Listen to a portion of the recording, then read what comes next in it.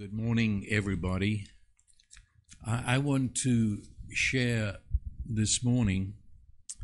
It's a message that could totally change everybody's life in the way you look at things. And I want to read some scriptures, but they are both well-known and unknown. The first one is in Genesis 50. Genesis chapter 50. And Joseph is confronted by his brothers who are terrified now that he's going to kill them. And in verse 19, Joseph said to them, "Do not be afraid, for am I in God's place? As for you, you meant evil against me, but God meant it for good, in order to bring about this present result, to preserve many people alive. So therefore do not be afraid, I will provide for you and your little ones." So he comforted them, spoke kindly to them. Now hold that in mind. I don't want to keep on going back to it, but it's very vital. But then in Psalm 105, verse 17, where the psalm is talking about the history of Joseph. And it says, "He, the Lord, sent a man before them, Joseph, who was sold as a slave. They afflicted his feet with fetters or shackles. He himself, or his very self, his soul, was laid in irons, until the time that his word came to pass. The word of the Lord tested him." Okay, and that will do for now. The story of Joseph has fascinated me for decades as being the most unusual, really, story in the Old Testament.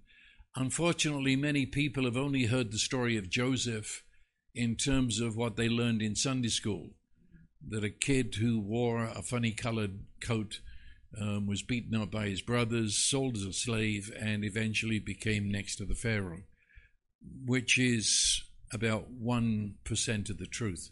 There's a much, much, much more to the story and a meaning behind it that, and I say it very carefully, vitally, if not radically, affects the way you and I actually look at life. So get the big picture here. And the big picture, I've got to introduce you to the family of Joseph, because he didn't just pop up in a vacuum. Joseph was in the family of Jacob. Now, if you know your Genesis, Jacob was the son of Isaac, and Isaac was the son of Abraham. This was the special family. It is the family that God laid hold of, and through this family, ultimately, Jesus is going to come. But he comes to Abraham, and he gives to Abraham a covenant promise. And that promise, let me read it. I should have started out here, I guess. He came to Abraham, and he gives this covenant promise. It says, "The Lord said to Abraham, go forth out of your country. I will make you a great nation. I will bless you. I will make your name great, so you shall be a blessing. I will bless those who bless you, and in you all the families of the earth shall be blessed." Now, that was ultimately fulfilled in Jesus, who was the son of the son of the son of the son of the son of Abraham. But on the way to that was this family that arose. Abraham's, Isaac, Jacob. Jacob had 12 sons called Israel. And that family, this was their inheritance. if you can understand, it was as if it's not only the last will and testament, but it would be read to every member of the family. This is who you are. You are different to all other families on the earth. You have been blessed of God, and you are blessed in order to be a blessing, and blessing to every family you meet and everyone you touch, because ultimately you will be part of bringing about the blessing, who is Jesus, who will bless all families of the earth. That's the big picture. And the word blessing is a very important word. We throw it around. Lord, if you sneeze, you get blessed. And even around town here, people say, God bless you. You know, it's great. I'm not. But they don't understand what they're saying. The word bless is the oldest word in any language. It begins to be used in Genesis chapter 1, where every time God created, he blessed. And so this goes back to creation itself. It's a magnificent word. It means, it's a big word. The definition begins by saying you are being served. It's that's shocking, really, because it's God who blesses, and the word means then God serves you. The actual word in the Hebrew language for bless is connected with a camel kneeling down. And the idea is I kneel to bless you. If I bless you, I say you are of vast importance to me. Yeah, you are my beloved, and I desire and I give to you this blessing. And that is the way it was when humans blessed humans. But it begins and continues all the way through Scripture as God doing the blessing. And so it begins by revealing to us, even in these most ancient pages of the Bible, that God is love. And his love is of such intensity that he wills to serve us, his creature.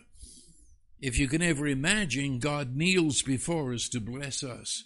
And of course that actually happened in the end. God became flesh in Jesus and knelt before the disciples and washed their feet as he goes on his way to die for us. This is not just wordy stuff. He did kneel and bless us. It's the meaning of the word. You are beloved. God himself serves you with his love. And so it also then goes on that this blessing clothes you. If you want to get a mental image of a blessed person, they're in a bubble of love, a bubble in which they are favored. That's a big word with this word blessing. You are favored, from which we get the word favorite. You're set aside. You are favored. You are the one. I mean, look at yourself with awe and wonder. God knelt to bless me. God gave me his very self and his love. That's the meaning of blessing. It means within that bubble or clothing, you are empowered to be successful. And that is another big word attached to blessing. And that doesn't mean that you become a fat cat rich. It means that you are successful in knowing who you are. You're successful mentally, emotionally. You're successful in being a human being, which of course includes you are successful in understanding the very heart of God, with which another word is connected, prosperity. Where you're blessed, you're prosperous. But again, it's not merely in wealth, physical wealth. It is in this prosperity of your very being, prosperity emotionally, mentally. And of course that reaches, both success and prosperity reach down to everything you touch. A blessed person is successful, but they're first of all successful in their core as a human being. Therefore, you're not merely rich, because that can drive you to suicide. But this is knowing God, knowing yourself, and everything you touch then is blessed, is successful, is prosperous, in order that you then may take of who you are and what you are and kneel before those in your life and say, I bless you, and you pass it on. And that was the picture. In the New Testament, the word is finally explained to us in saying that Jesus was the one it was always talking about. but also then it says, and that you might receive the Holy Spirit, the Spirit of the blessing of Abraham. And so really we're talking here about a person who lives in the Holy Spirit. It's a fantastic word. But it said that this family now, the whole earth has turned into a profound darkness, blindness, have no idea who God is, no idea why we're here. And God broke into Abraham in Ur of the Chaldees, a city of vile and filthy idolatry. And he called Abraham out, and he said that to him, I will bless you. And in blessing, I will bless you, which means I'll bless you. Underline that in purple. And then he says that you shall be a blessing to everybody you meet. And in fact, in you, all families of the earth shall be blessed. That was Abraham.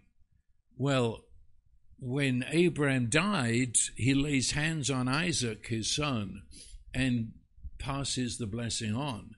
This is the family blessing. And it was an inheritance worth more than gold. It was, we are the blessed people. And we go into this world wherever we are, whatever we find it to be, and we bless that, and we serve that world in which we find ourselves. Isaac, remember Isaac had two sons, Esau, Jacob. Remember that whole story. But Jacob is the one that finally, do you remember Jacob understood this? He understood the necessity of that blessing. And that's the whole story of him elbowing Esau out of the way. And I'll do anything to get that blessing. And of course, that's not your way you do it, so he didn't really get it until the Lord himself came to him as he lay with his head on that rock, and the dream of Jacob, and he was blessed. Well, Jacob had 12 sons, because that was a mess. If ever there's a dysfunctional family in the scripture, try Jacob. There's more than one mother here. So you've got a bunch of guys, and they've got different mothers. And in fact, the fact is, Jacob didn't really like them. He only had one wife that he really loved. Her name was Rachel. And the other, good, we got kids, they can work on the farm. But it was Rachel, as far as he was concerned, that's the only wife he had. And she couldn't have children for a long time. And then she had a little boy and called him Joseph. Can you see how this is getting bad? Because you've got some very tough, rough kids out there. I wouldn't like to meet any of those boys on a dark night. They were known in the whole area, don't mess with the kids of Jacob. Everybody knew that. There'd be a fight and people will die. And so don't mess with those. And they're grown now. They're grown, teens and 20s. And finally, this other little kid comes into the family, Joseph. And from the get-go, Jacob is doting on Joseph. Joseph can do nothing wrong because he's the kid I've always been waiting for. And as far as Jacob is concerned, this is our little family. There's Rachel, my wife, and there's my little boy Joseph, and all these others. Well, you go and find out life. And this is it. Be kind to them. They feel deeply rejected. They have pain that their father really doesn't want them. All he wants is this other kid. And it amounts to, and I'm getting into the subconscious here, they hate Joseph simply because he exists. And as the child grows, you hear about the coat of many colors. That actually is a poor translation. The coat really was the coat of the beloved one. It was usually given to the firstborn. That was the custom. Reuben was the firstborn. They had, and there was a secondborn, a thirdborn, a fourthborn, and none of them got the coat. Only Jacob put this special coat, the coat of the beloved, the coat of my favored one, usually the one who's going to carry the blessing.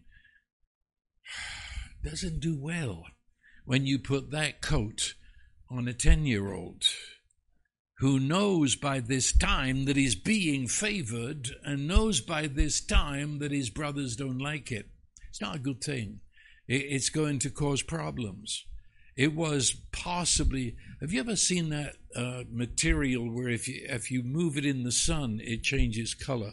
That was what it was. It was not so much the guy had a clown patch coat on. It was this very expensive, very carefully woven coat that changed color as he moved. But then the kid had dreams. Dreams were very special in those days. And he dreams symbolically, but to put it in a nutshell, that his brothers came and bowed down before him. That's all they needed to know. Here's a 30-year-old man having a 10-year-old kid say, "You're going to bow down to me one day." I mean, imagine that at breakfast time, when the 7-year-old kid comes and says that. And then he added to it a few weeks later and said, "I had that dream again." Yeah, right. Yeah, but in this time, my parents were with you. They all bowed down to me. It did not sit well. He was hated just for being there.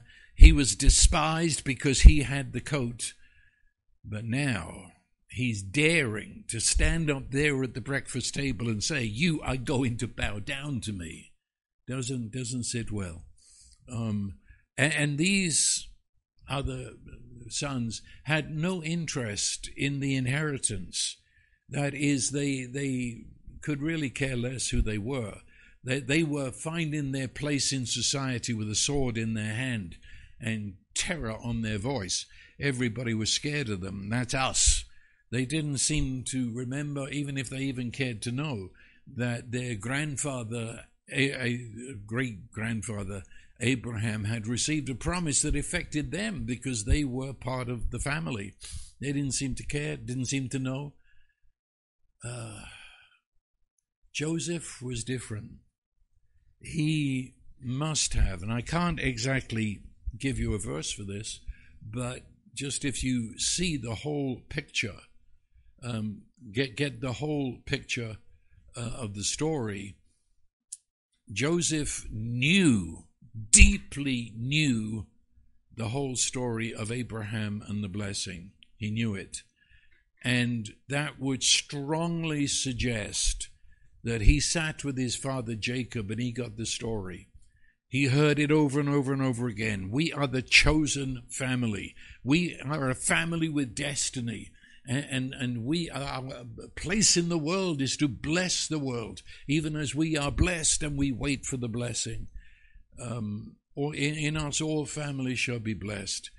That is who you are. That's your destiny. It's very possible. I worked it out once in how old people were and where they fit. And it's very, very possible that Joseph sat on the knee of Isaac when he was a little boy, and Isaac, his grandfather, taught him the whole story of Abraham and the blessing, and of how he, Isaac, had been about to be killed, you remember, and the Lord had stayed the hand of Abraham and said, "Isaac," and goes on to repeat that promise to Isaac. It's very possible. It's even possible that he might have met his great-great-grandfather Abraham and maybe even heard it from him. But it was deep, deep in the heart of Joseph that he was this, not a special, but within a special family, a family with a destiny of changing the entire course of the history of the entire world. And not only did he know it, but he's learning how to apply that in every situation he finds himself in. That might have been why he was the successful one. It appears that he could read and write. The other family members were shepherds, and that's as far as it went. But Joseph is made manager of the whole ranch, and he's only 16 years old. That's tough. If you're 35 and your manager is your despised, hated, pesky little brother, and he's made manager, which is going to come and tell you how to shepherd sheep, and you were shepherding sheep before he was born. Doesn't sit well. Jacob, you're making big mistakes here. You're creating the perfect storm. And Joseph comes over very real. What do nasty little boys like that do? They tell stories. And he came home and he said, I told his father, I overheard Judah saying this to Simeon, and Reuben said this, and all the stories he told were just got that hint, that slant to them that says these are bad boys. They're not working for you properly. And Jacob should have told him to shut up, but he didn't. He made him manager of the whole farm. I say it again, it's the perfect storm. Now, if you were here last week, and I'm not going to go over the whole thing, but you remember I used that bigger word, that we live in a contingent universe? That is, when God created, it's part of our creation that we make choices that are valid choices that God honors, whatever choices they are. That's the only way he's ever going to end up with a relationship with us. If he made a whole creation of robots, you can never love a robot, and you can never have a relationship with a robot. So you have to take, and I'll use the word risk, that I'm going to give you free will so that in the end I will win you with a free will to have a genuine relationship. And all of nature, what we call nature, all of creation, works according to laws that are built into it. So God is not making something happen. So you don't say, why did God allow this? Because he's not in the business of allowing or disallowing. That he simply loves this creation as we make choices, idiotic choices, crazy choices, wonderful choices. But we make choices. And he now, in that posture of serving us, would come and join in our choices, but he will never negate them. He will never say you can't make that choice. He'll work with it, but you get it? He doesn't take away from us the power of choice. He works with our choices, in our choices, even if they're evil choices. And he turns them ultimately to bless, which is something only God can do. And that's the word that Joseph used at the end of his life. When this whole story had unfolded, he says, he spoke to his brothers, you meant it for evil. God meant it, the same thing, meant it what? Your choices, he meant them for good. And that's a big word, meant. The word meant, it's an intention. It's not sort of, I made a mistake, or I shouldn't have said that. Meant means, oh yes, I know I said it. I planned on saying it. I hope you heard I said it. I meant it. It's an intention. And it's an intention to achieve a particular end. It's an intention for a particular destination or purpose. I meant what I did, and I meant it to get to that point. It's a very strong word. And so the brothers, they meant. It was a rising hatred. They meant. They dreamed about it at night. They meant it. Evil. We want to get rid of this kid. Now, please hear me, because I say this can change your whole life. Because we have been raised, especially in our Western world, with a God that isn't in the Bible. That is, and it comes down to, why did God allow that? That is so, well, you're off on the wrong track. Because right now, then, you're at least blaming God for it. You know, if he could have disallowed it, why did he allow it? Well, then he sort of, he said okay to it. And now we're off on a whole nother track. And we come up with, what is the will of God for me? Oh, God, get me out of this. Shut up. Look, God doesn't simply allow things. He's not the old grandfather in a rocking chair just smiling at the kids playing. Yeah, we'll allow that. No. The wonder of the entire Bible and your salvation is you're free. He gave us the power of choice with the grand end in view that because you can choose to receive his love. Not like a robot that's just plugged in at night and you get it. It's a choice. It's a relationship. It's real. So when someone like the brothers desires with a passion to give evil to another, God doesn't just snap his fingers in a puff of magic, they're gone. And I know everybody would say, I wish that were so. Yeah, the trouble is there's somebody else over there who wants God to snap his fingers and puff you out the way. So by the time we're finished, we'd all be gone. That's the world we live in. Get a life. That's where we live, in a world of free choice. And these brothers meant, it was their purpose, evil for Joseph. But then, at the end, with a twinkle in his eye, Joseph said, but God joined the conversation. You didn't notice him, but he was sitting at the campfire with you when you were planning to kill me. And God took your words, he took your free choices, and he didn't say you couldn't have them. He just took your free choices, and he would mean that your free choices to do evil would actually bring about his intention of good. Wow. That's pretty something. And what is the great good that is meaning here? Well, there was a great famine coming to the world. Today we don't even notice it because we transfer food from one place to another. But in ancient days and some places in the world today, famine means death of entire civilizations. Certainly death of all villages. Great famine was coming.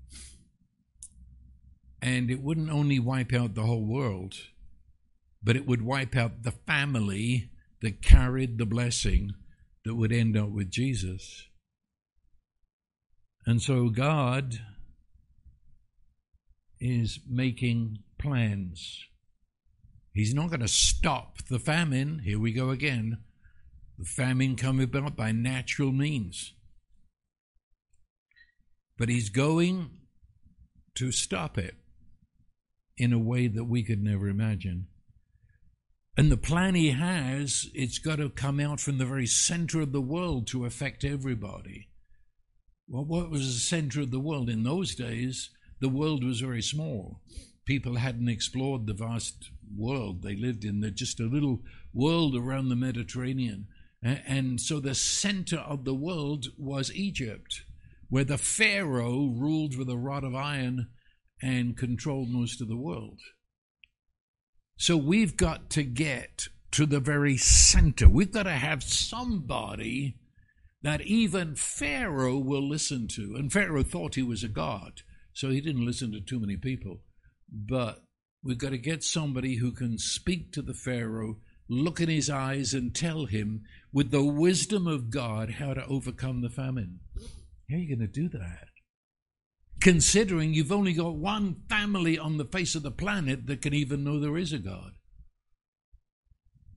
We've got to get somebody out of that family to sit down beside Pharaoh and look him in the eyes and say, listen to me, this is what we're going to do. that's what those dreams that the little kid had were all about. Because the little kid didn't know that, nor did the family know that. In fact, in telling the dreams, he stirs up the hatred. Hold that in mind, because that's the greater meaning. This is what's going on. And so the young manager of the ranch, a 17-year-old kid, he's coming to find his brothers to take a check off them, tell some stories to his dad. And they were 63 miles away from the camp, looking after their sheep. And Joseph comes, and that coat, that ghastly coat, was billowing out in the wind and flashing colors as it went. And the brothers look, and you can almost hear the spite in their word. They said, "The master dreamer comes." Only now, we're 63 miles away from home. And remember, there were no telephones, no cell phones, no internet. That's big. Over here, we seem to think, well, why didn't they? No, there's no communication. You might as well have been on planet Mars. They said, we've had it. We've had it. We'll kill the kid. Kill him. Shut him up.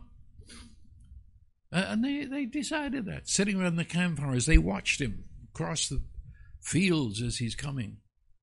We've had it. We're not going to have another session with him. And so they capture him, kidnapped their own brother. And they took that coat, and with some hideous relish, they killed a goat, and they dipped it in the blood of the goat and said, "Take this to the old man and tell him his favorite kid, we found his coat. He's obviously been mauled by an animal." Reuben tried to stop them from killing him. So they threw him in a pit, wondering, what shall we do with him now? And it was then that the Ishmaelites came, which were tribal people, Bedouins, but they were on their way to Egypt. They were on the big Egyptian road with all their camels and donkeys, and sure, they were into slave traffic. And while Reuben was gone, the other brothers said, "Hey, if Reuben doesn't want us to kill him, let's make a fast buck. Let's sell him to the Ishmaelites." And they sold him. Sold him to slave traders who were going to, you got it, Egypt. It was a terrible thing. They trust you like a Thanksgiving turkey and put shackles on your hands and feet, and you're in a crawl position, and then they put you in a basket and strapped you to the side of the camel, and that's how they transported slaves, or soon-to-be slaves.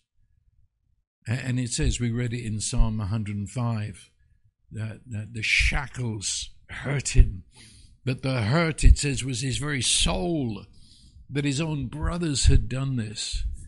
He had screamed at them from the pit where they threw him, and the brothers wouldn't forget that. Years and years later, they feel guilty that they'd listened to their brother screaming and they'd done nothing about it. Have you ever been on a camel, as it goes right there through the Sinai on the sand? And I mean, you're in there with the shackles on your hands and feet and trussed like a turkey, you can't move. You land in Egypt because there's other things going on. Remember, no one's free will is interfered with here. But in the house of Potiphar, now what was Potiphar? Well, he was the captain of Pharaoh's bodyguard. You could say he was head of the Secret Service, but he was so close to Pharaoh because, well, he's the bodyguard. And these are men trained to jump in between Pharaoh and an arrow that's coming at him.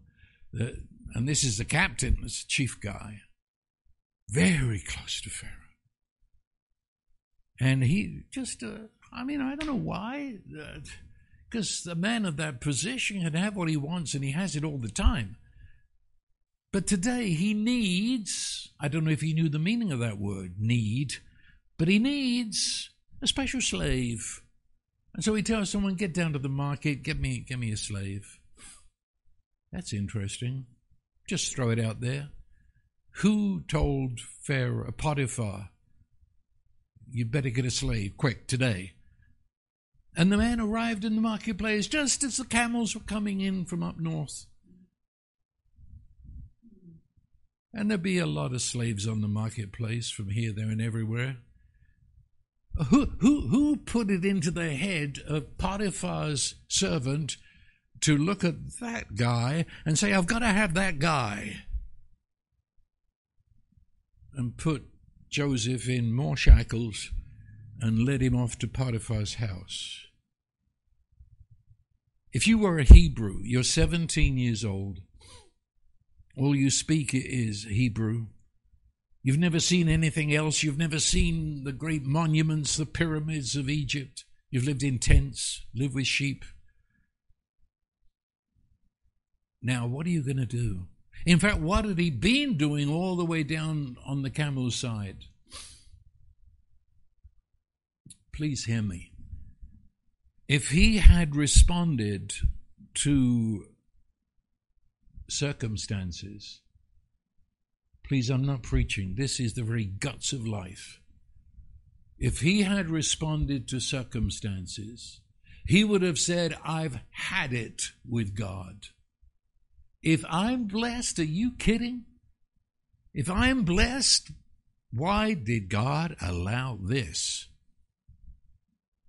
I'm not blessed. Dreams? Forget dreams. Bunch of fairy stories. And I hate my brothers. And one day there'll be revenge, because that's a helpless imagination, because you're going to be sold as a slave and that will be the end of you. But you might as well dream about it. Gives you something to think about, all the evil that's coming on your brothers. Anger at the brothers, anger at the world. Why am I here? Anger at God. Envy suddenly of those who are free. He had passed by the road that led to Egypt, sort of the Interstate 10 of those days, where all the camels went down to Egypt, passed by the ranch of old Jacob. It's within reason to say that Joseph could have looked out through the wicker bars of his cage and saw his father, he certainly saw his home. The road went right past the door. Envy of freedom. Never be free again. Never be free again. Bitterness. Bitter. Why does this happen to me?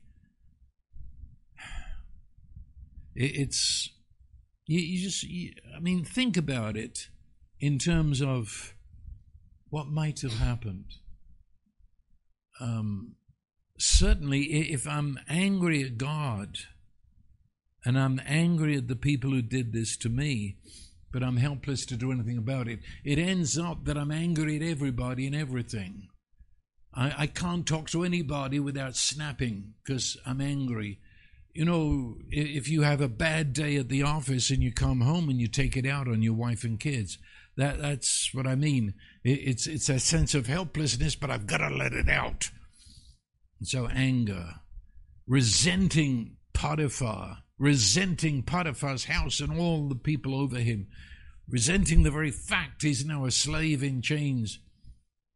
He could have spiraled down and down and down, anticipating the future as a slave.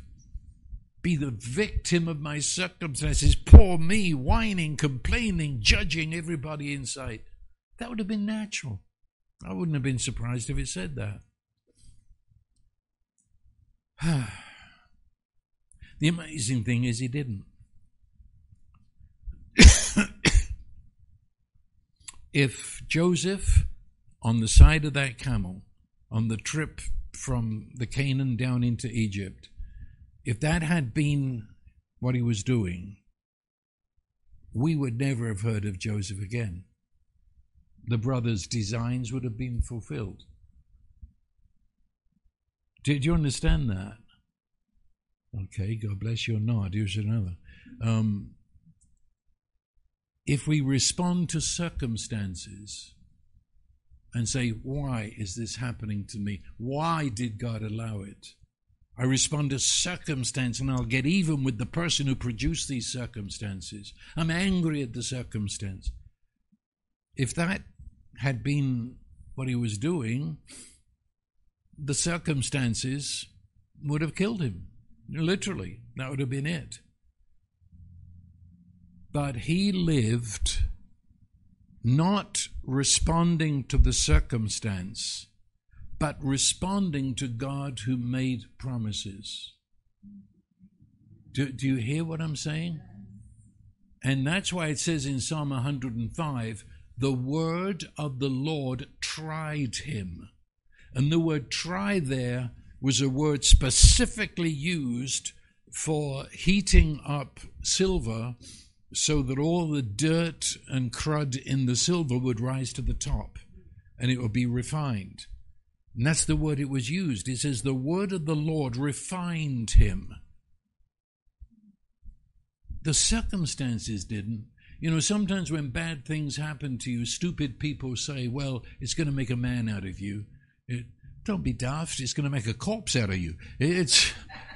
God doesn't. See, that's what people say. Well, God sent it. God didn't send the kidnapping. God didn't send the shackles. God didn't send Potiphar.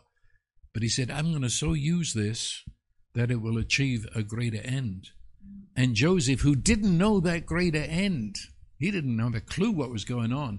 But he said, number one, God said he would bless us. He said, I would be a blessing. It said, I would serve a blessing. Then God means this as blessing. And he gives me this opportunity to give and be a blessing. And that was the choice he made when they dragged him out of that basket and tried to get life back into his legs and stand there and look strong. He'd made up his mind.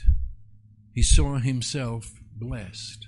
That is, see, it doesn't mean, well, if I was blessed, this wouldn't be happening to me.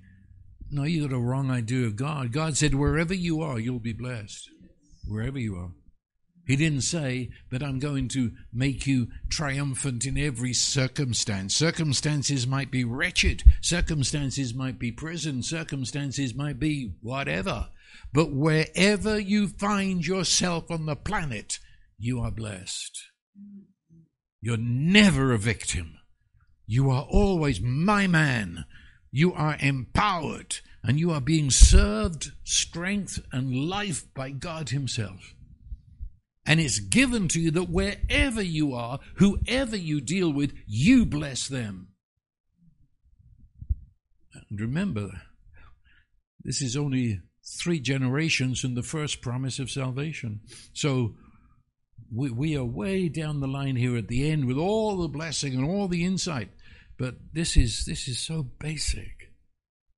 He got out of that cage, was sold on the marketplace, and that's where his mind was. He's 17 years old. I don't know what else he was thinking, but every other thought that came up was met with the word of God. He said he would bless me. There's a meaning here. God's meant is to bless you. And so he clung to that promise. Do you know, how can I say this quickly? You never really believe anything until you are faced with contradictions that would say you should believe something else. Do you understand? You know, people all bright-eyed and fuzzy-headed come out of a revival meeting and say, I believe. And I say, yeah, right. You know, and God bless them, I know what they mean. But they don't believe until everything in life seems to say the opposite. That's when you believe. Or we say when the rubber hits the road. And here, God meant in everything. So the brothers are going to kill him. And the Holy Spirit gently deals with that decision through Reuben. It was another person's free will who said, don't kill him. And then the Ishmaelites, and the idea, make a good buck, sell him. And we're getting close. I'm getting excited now because they're on their way to Egypt. And that's where it's got to be. And they're going down to Egypt, and long before they get there, the Holy Spirit's working in Potiphar's house to set it up somehow that Potiphar, the man who has no needs whatsoever, suddenly needs a slave. And got his man to go down there just at the right time to get him. But who knows that? What a coincidence. That's what he's saying God meant. God meant. He never interrupts your free will, but he uses what you did to. He's got him into Egypt, and he's got him now in the house of Potiphar. And he's meaning for good and blessing. And so you look at the ugly face of pain and hurt and rejection, and you say to it, you mean evil, you mean pain to me, you mean misery to me, you mean futility. But I choose to believe that at this very moment, God is meaning this for good, a word that means pleasantness and wholeness and joy, and the fulfilling of his intention is happening before my eyes. So he was auctioned off like a used car. They never dreamt who they got into their house. Because instead of being the victim, whining, complaining, angry, he embraced his situation. Wow! I mean, I thought you're supposed to scream at God and say, get me out of here, and then confess that every day and make that your focus. I'm getting out of here because this couldn't be the will of God. This is the devil. And that never came up. Joseph was convinced, as so is the rest of the scripture, that if there is a God in heaven, I wouldn't be here unless there was a meaning and a purpose. And the American woolly-faced Christianity says we can't get hurt. I'm afraid of pain. Don't hurt me. I've got a God who will always rescue me. And so, forget about everybody around me. Who cares about them? Oh, God, get me out of here. God, get me out of here. But from the very opening pages of the Bible, it isn't get me out of here.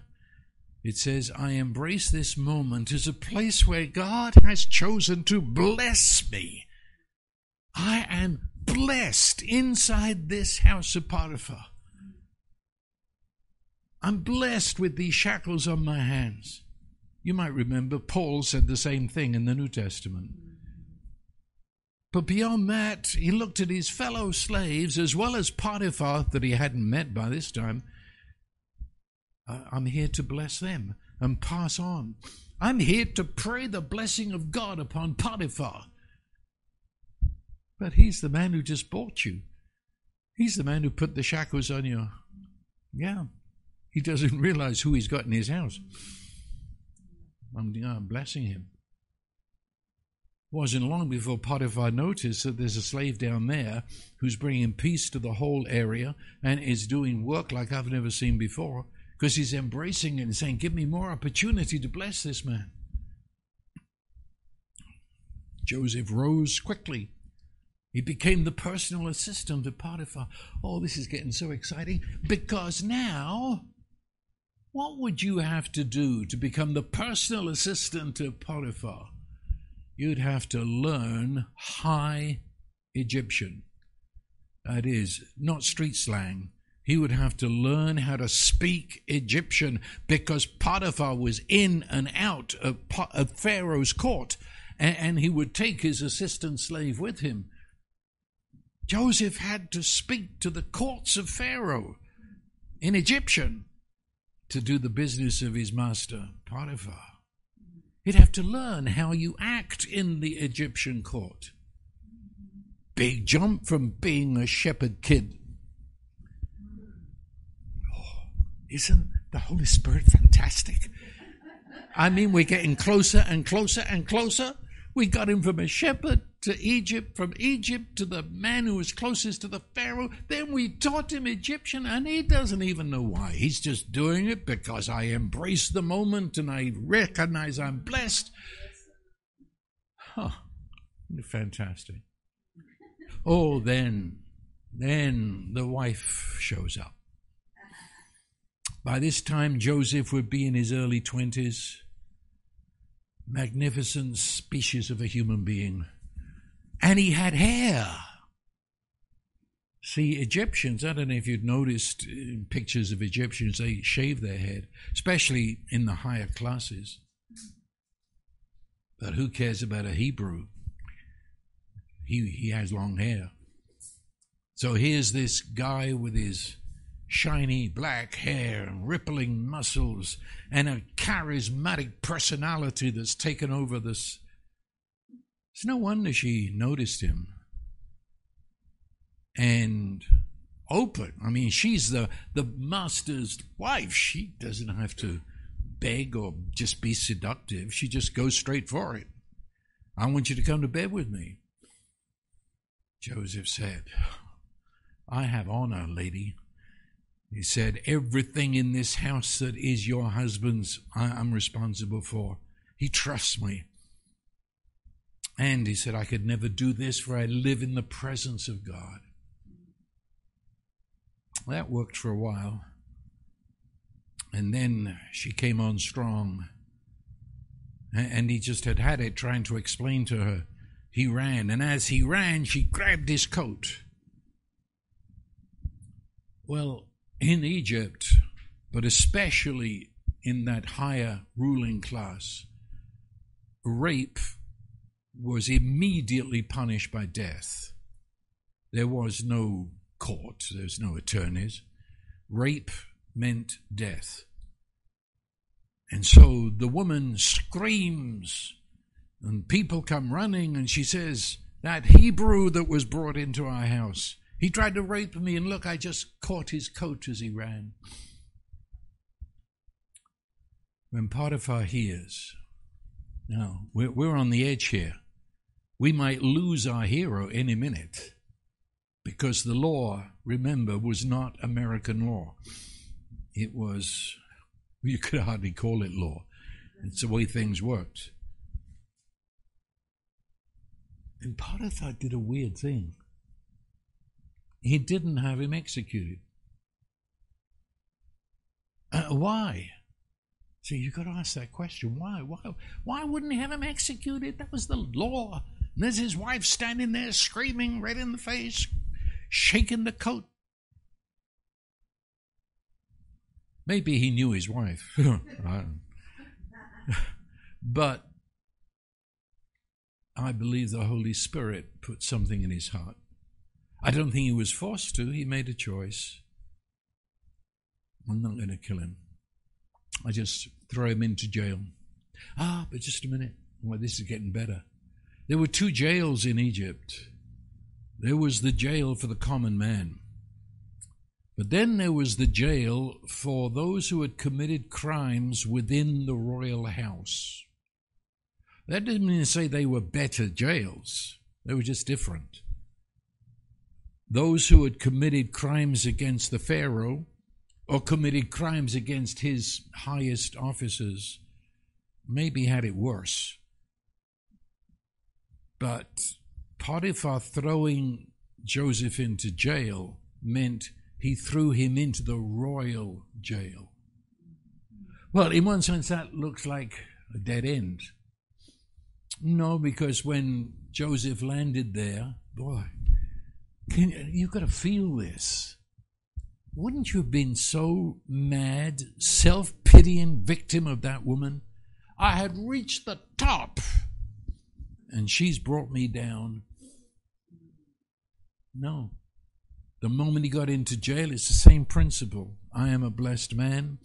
And God means to bless this place and bless everybody in it. And so, well, of course that person rises to the top. You go into an office, you go into your factory and bless everybody there just by being who you are, which doesn't mean telling them to stop cussing because you've arrived. Doesn't mean to say you can't drink hard liquor in my presence. I'm a Christian. No. That's no wonder everybody flees from you. You bless them as they are, who they are, where they are. And the result was he changed the atmosphere of the jail. And the master of the jail, directly under Pharaoh, noticed and made him his assistant. And we've looked at the various, they've unearthed, these jails of the past. And there is such a position, it's written into that position is what Joseph got. He's over the whole jail now, right under the master, though he's still a slave. But it gets even better. Because the cupbearer and the baker of the royal household, notice, of course it's the royal household, that's what this jail is about. Obviously, somebody had tried to poison the Pharaoh, and the suspicion was on the baker and on the cupbearer. You know what a cupbearer was? Yeah, we don't have it today, but maybe we do. I don't know. But it means that whenever the Pharaoh would eat or drink, the cupbearer had to drink it first. Meaning, if it's poisonous, we'll watch him die and know it. Well, it was meant for me. You couldn't get in it. The Pharaoh trusted his life to the cupbearer, and the baker was pretty much after that. Well, they both have a dream. As I said, in those days, dreams meant a lot. And they sit for breakfast, both looking very sad because they've had a dream and we don't know what it is, what it means. Joseph said, dreams are from God. I know about dreams. I'll interpret you a dream. Joseph, are you nuts? I mean, don't you see? If naturally speaking, if someone comes to Joseph and says, I had a dream, Joseph should have replied, dreams? Don't talk to me about dreams. It was dreams that got me in this place. Shut up and get out of here. Well, I would expect that. Instead, he is still saying, I had a dream and it's going to come to pass. He said, dreams come from God. He's still trusting that. He's driven by that original promise to Abraham and to the specific promise made to him.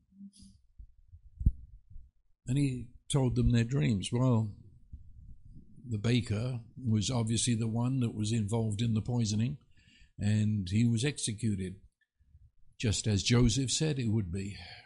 But then the cupbearer was restored to the position. He was found innocent, according to the dream, and it really happened. And here, on that great day, the cupbearer is getting cleaned up. He's going to be let out. He's going back to the Pharaoh, and he's going to become the cupbearer again. And he turns and he thanks Joseph for giving me such hope while I was in jail by interpreting my dream.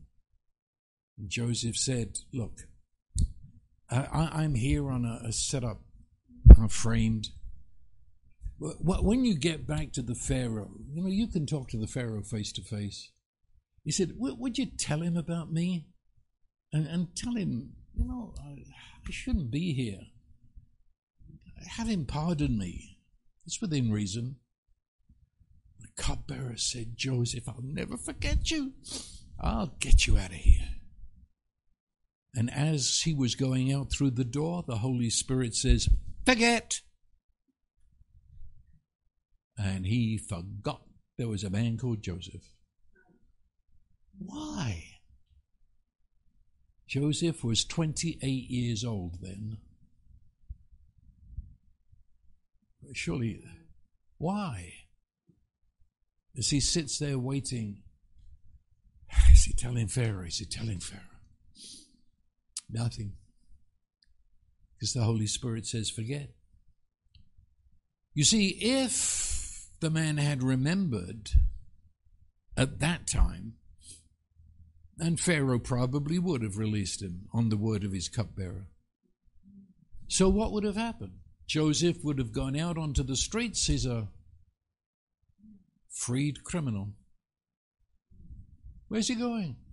I don't know. He's just on the street, free, but going nowhere. And again, one could say you will never have heard of Joseph again. Instead, for 2 more years, Joseph embraced even the rejection, even having been forgotten, he embraced it. And I am a blessed man. No one can take it from me. For God himself has blessed me. And he's given me a dream of greatness. I don't know where it all fits, but meanwhile, back in the palace, after 2 years, Pharaoh has a dream. Well, no, he didn't have a dream. It was a nightmare.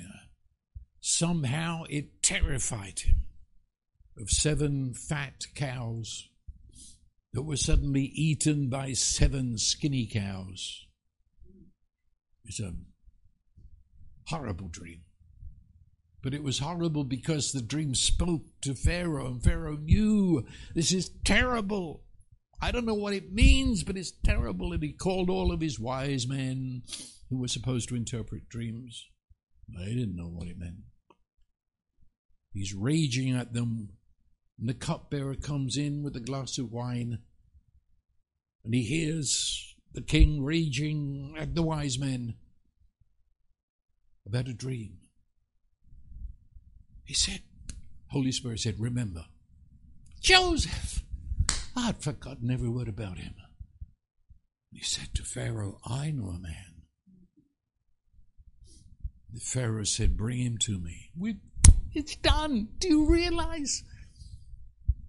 And it says that down in the jail, they had to bathe Joseph, his filthy, hair matted probably, dirty, ragged clothes. They bathed him and they shaved him because the Egyptians hated beards and they hated hair. And they bring this slave into Pharaoh. See, if he had not been with Potiphar, he wouldn't know what's going on. He'd be terrified. Instead, he walks in with confidence. He knows his way around the palace. He's been here as a slave. And he can speak Egyptian. He can speak high Egyptian like they did in the palace. And the king told him his dream. Joseph said, God is the interpreter of dreams. And he says, we are on the verge of 7 years of such harvests that you've never seen before. But he said that will be followed by 7 years of a famine that will eat up the harvest that you've never dreamed possible. He says you need to appoint a man to organize so that this is kept for the salvation of the world, because Egypt was the center of the world. What happened there went out to the rest of the world. The Pharaoh said, appoint a man. Could I do better than you? You are a man in whom dwells the Spirit of God. You have wisdom. And he was appointed second in command to Pharaoh. And they shaved his head, and they made him just like an Egyptian. And for 7 years they hoarded all of the grain until there were granaries no more to fill. And then Joseph organized it so that now there's grain for everybody for the 7 years of famine. Meanwhile, back at the ranch, where brothers had long laughed at having finally gotten rid of Joseph, now they're hungry. They've run out of food, on the edge of starvation. And they say, we've heard that in Egypt there's grain in abundance. There's some mighty Egyptian there who's got it all under control. And Jacob said, go, get us grain. Can you imagine? When those brothers walked into that ornate court, and there was a man who licked every inch an Egyptian, who spoke Egyptian,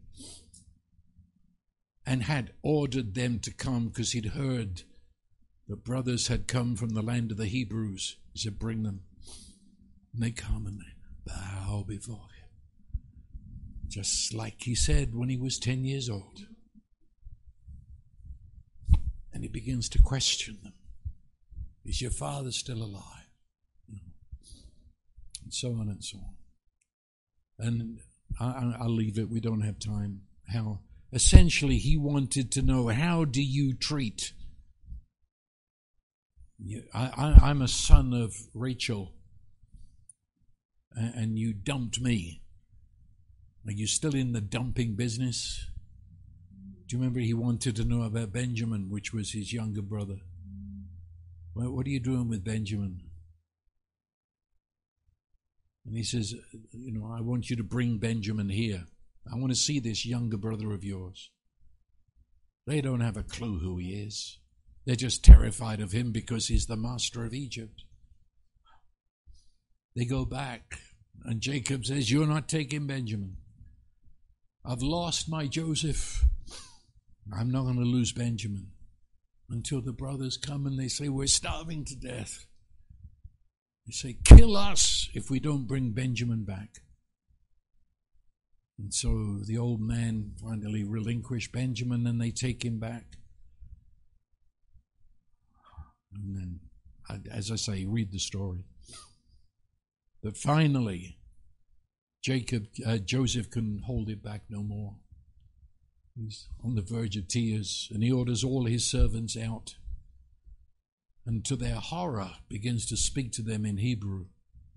He's been talking to them through an interpreter, and now he speaks Hebrew. And he says, I'm Joseph. Only God could do this. I'm Joseph. And he sent me here in order to save the world from starvation, and you in particular. Brothers don't know what to do, where to turn. They're terrified of him. He's the most powerful man in the world now. He's going to get us. And Joseph said, no, you meant it for evil. I'm not excusing you. You meant it for evil. But in your decision, sitting at the campfire waiting for me to show up, you meant it for evil, but God himself was sitting at the campfire and took your meant and made it his meant to send me ahead of you into Egypt. And you could go on and put me in Potiphar's house to learn Egyptian, to learn to be an Egyptian. And he put me in jail, even though it's all people's choices. He didn't make them choose that.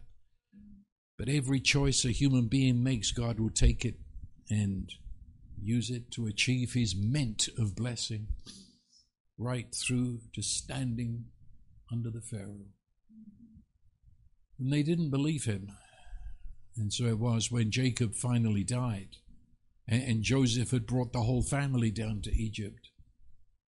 That's what got them into Egypt. And Jacob died. Then the brothers really were terrified. And they said, now the old man's dead, he's going to kill us. And that's when he said what we read at the end of chapter 50. He said, please, and he wept. He said, do you think I'm God, that I'm going to start dishing out punishments to you? He says, yes, you did mean it for evil. Can I tell you again, God meant it for good, the good that has affected the entire world. So he said, I not only forgive you, but I am going to give you total support. I'll pay your bills. I'll look after you. That is such a principle.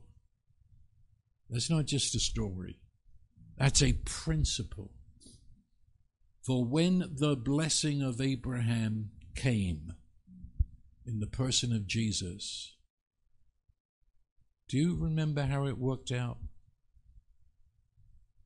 Wicked men said, "We'll kill you."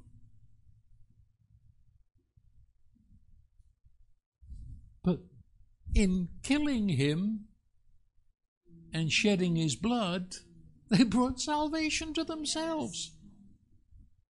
You meant it for evil. But God said, "This is my plan of salvation, that you killed him, and in killing him, you brought salvation." You get it? No wonder he said, "Father, forgive them. They don't know what they're doing." Any more than the brothers knew what they were doing. And in his resurrection, he did save the world. So it's too late. Forgive me. I blabber away here. But you've got to realize this is a principle. Take what I've said and apply it to your life, because it couldn't be much worse than what he went through. But what we go through, God doesn't make it happen. He doesn't sort of like an old man allow it. He is doing a dance with you. He's meaning blessing. And you let that word try you. It's a response. I respond to that word. No, I don't respond to the second. I respond to that word. And that word, then, I bless you as I have been blessed. And see what God does. Father, we thank you that you reveal to us principles that make no sense to this world. But we thank you, they are your very heart. Open the eyes of our understanding to walk through our life. Whatever is happening now, whatever has happened and we've never let it go, and all that ever will happen, and recognize you are not only with us, you are in us. You carry us in your blessing. Give us the grace to bless all that are in our life, and to watch as you unfold a destiny we have no way of comprehending. We ask, we receive, we give you thanks, we delight in you, Lord Jesus Christ. Amen.